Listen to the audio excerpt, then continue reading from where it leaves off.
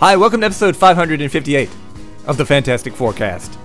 I'm Dave Elliott, and once again, my New Year's resolution is to stop doing this podcast. It might come true, at the rate I'm going. In every episode of the Fantastic Forecast, I'll be talking about a different issue of the Fantastic Four, starting with issue 1 and going all the way to issue 645. Today is Fantastic Four 558 from August 2008. Death of the Invisible Woman, Part 1, The New Defenders, by Mark Millar and Brian Hitch.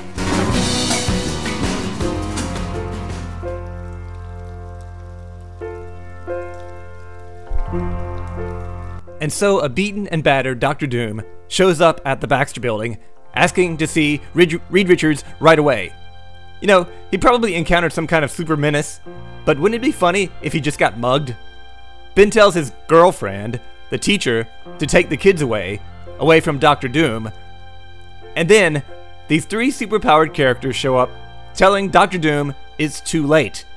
There's this one armored guy, or he's got metal skin, I can't tell the difference. There's another one who's a man, who looks like a male version of Frankie Ray, Nova. And then there's some young Asian girl. Her power, most likely, let me guess, some kind of martial arts, just a hunch. Ben tries to punch the metal guy, but he grabs Ben and rams him into the floor. Meanwhile, Franklin leads his sister and the nanny and the teacher away. I remember the nanny's name, Tabitha, but not the teacher's. Franklin leads them off to the panic room. You know, if the panic room is so safe, they should make the entire headquarters into a big panic room. Ben tries to smack this big piece of machinery down on the three bad guys, but they have a force field that protects them. The fire-headed guy says, "Is that the best you can do, Rockman? Or Brickman? Or whatever the hell you call yourself?" Does this mean that the three people are from another planet because they don't know who the thing is? Or is this just indicative of the fading popularity of the Fantastic Four in the 21st century? The firehead guy raises his hand and says, "Our turn." He shoots Ben with a ray. Ben goes flying through the wall, through another building, and lands inside a fourth building. So the three bad guys gather around Dr. Doom, and they say they have to get him back to the base, to the doctor, who's going to be furious with them for letting Dr. Doom get away. Oh, there's a doctor involved. Dr. Octopus? Nah. Dr. Strange? Probably not. Dr. Druid? We could only hope, but probably not. Dr. Castle? Maybe. We'll see. So they look into the video cameras, and in the panic room, Franklin and Valeria and the two women are watching, and the flaming guy with a flaming head says, "It's okay, boys and girls. The bad guys are going away now." So an hour later, Reed is there, and he's reviewed the video footage, and he's cross-referenced it with his computers, but he can't figure out who those three people were. Miss Green, Ben's teacher friend, is freaking out. She's shaking, she's not doing very well. Clearly, she is not girlfriend material for a member of the Fantastic Four. But then again, she was never a good girlfriend material for Ben Grimm. Miss Deneuve, the nanny applicant, is cool and calm, not freaked out at all by what happened. She tells Sue that maybe they can arrange another interview sometime. Sue says that she handled the kids very well during the situation, and if she wants it, the job is hers. So just like that, the kids have a new nanny. I have a feeling it's not going to last very long. Reed, Sue ought to really do a better background check on this lady before she hires her. A ship lands in the trashed up hangar, and the Wasp and the Green and She-Hulk, they get out. They're supposed to meet with Sue for one of their Friends of Miss America charity meetings.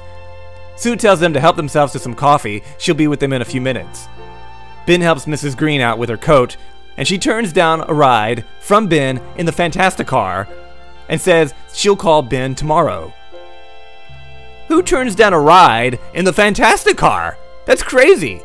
So instead, she's going to go ride the subway home? Oh, take a hint, Ben. She's just not into you.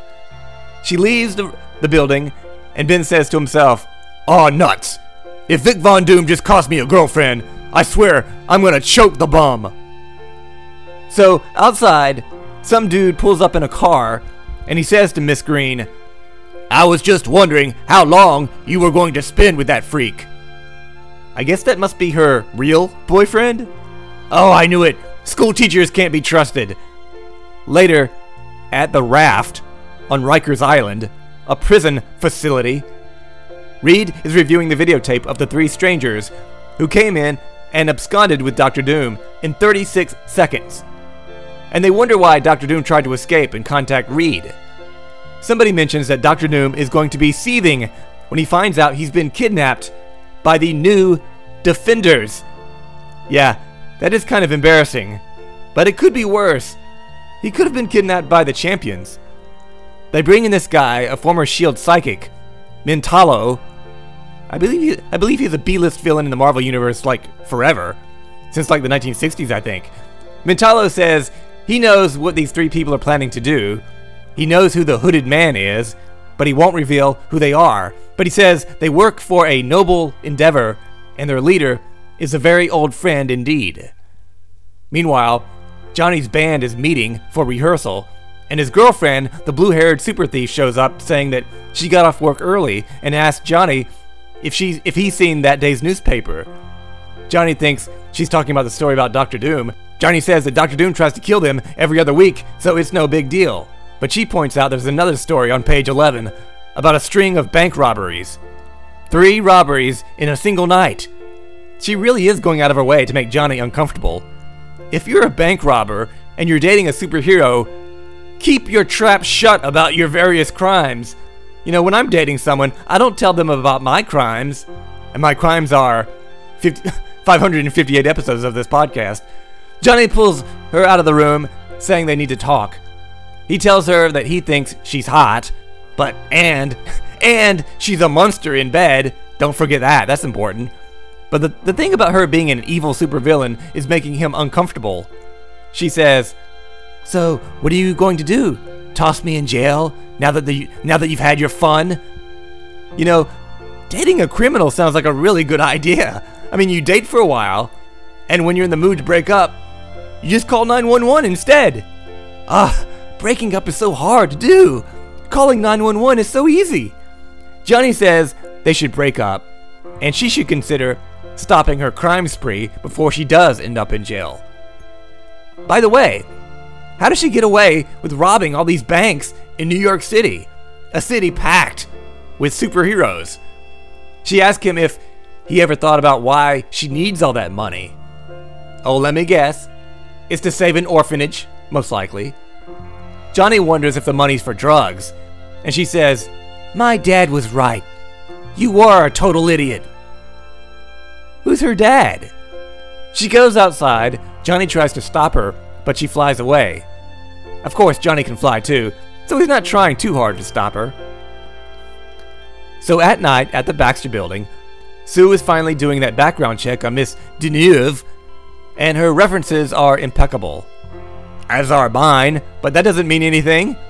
References can be deceiving. People can be bribed. Next, we see Miss Deneuve sitting by Valeria's crib. Still in a crib. She's just a normal kid, normal little girl in a crib. Just a normal, non-offensive, non-annoying little girl. But that's about to change. Deneuve says to Valeria that she switched off the baby monitor and they can talk freely. You know, up to this point, Valeria hasn't said very much. "How did you know?" Valeria asked. Deneuve says that according to her calculations, Valeria's intelligence took a quantum leap 3 months ago, and she's not as smart as her father yet, but she's close. I couldn't remember who was responsible for Super Genius Valeria, my least favorite comic book character, probably of all time. Of course, leave it up to Mark Millar to ruin the Fantastic Four. Like he hasn't done enough damage already. Mark Millar took over the book and he was like, "You know what this book needs? A Wesley Crusher style child genius. Only younger, much, much younger." Deneuve tells Valeria she doesn't need to hide her intelligence from her parents. They will be supportive. Valeria says, "No, they won't. My mom will feel alienated and the family dynamic will be thrown into flux. Oh, how I hate her. Just like that, I hate her. She says it might also drive a wedge between her dad and Franklin. She's done the projections. It's best for everyone if she keeps it a secret. Miss Deneuve says, "You know who I am, don't you? Beneath this silly facade." Let me guess. Agatha Harkness? The witch nanny? Is my guess. I don't know. I don't remember. Maybe I'll turn the page and find out. I turn the page? Nope, we don't find out. "I think so," Valeria says. "Then trust me," Deneuve replies. We don't find out who she is yet in this issue. So elsewhere, at the Defenders' secret base, the three people who kidnapped Dr. Doom are there, and Johnny's ex-girlfriend, the thief, is there as well, chatting with her dad, the yellow guy with the flaming head. She was using that stolen money to pay for their secret base. They discuss whether or not it was wise for her to even be dating Johnny Storm, but they conclude nothing was compromised. Their leader agrees. The leader is the doctor mentioned earlier. Dr. Banner, the Hulk. This must be during one of those phases when he was smart. He had Bruce's brain in his big green body. He says, "Relax, everything is going as planned." And that is the end of the issue. The Invisible Woman hasn't died yet.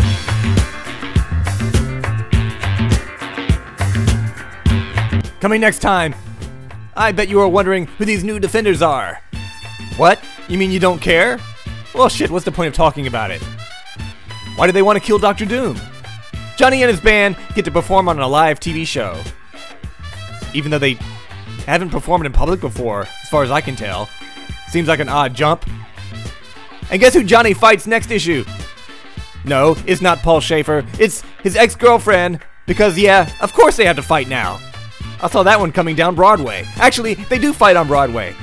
And does the Invisible Woman die? Spoilers, no she doesn't. If you have any questions about the Fantastic Four, about this podcast, or if you need relationship advice, you can email me at podcastff@gmail.com. Follow me on Twitter, Dave Elliott at podcastff. And you can download other episodes at iTunes and find them all at www.podcastff.podbean.com. Happy New Year, kids. This podcast is over. How I wish you could see the potential of you and me. It's like a book elegantly bound, but in a language that you can't read just yet. You gotta spend some time, love. You gotta spend some time with me, and I know that you'll find love. I will possess your heart.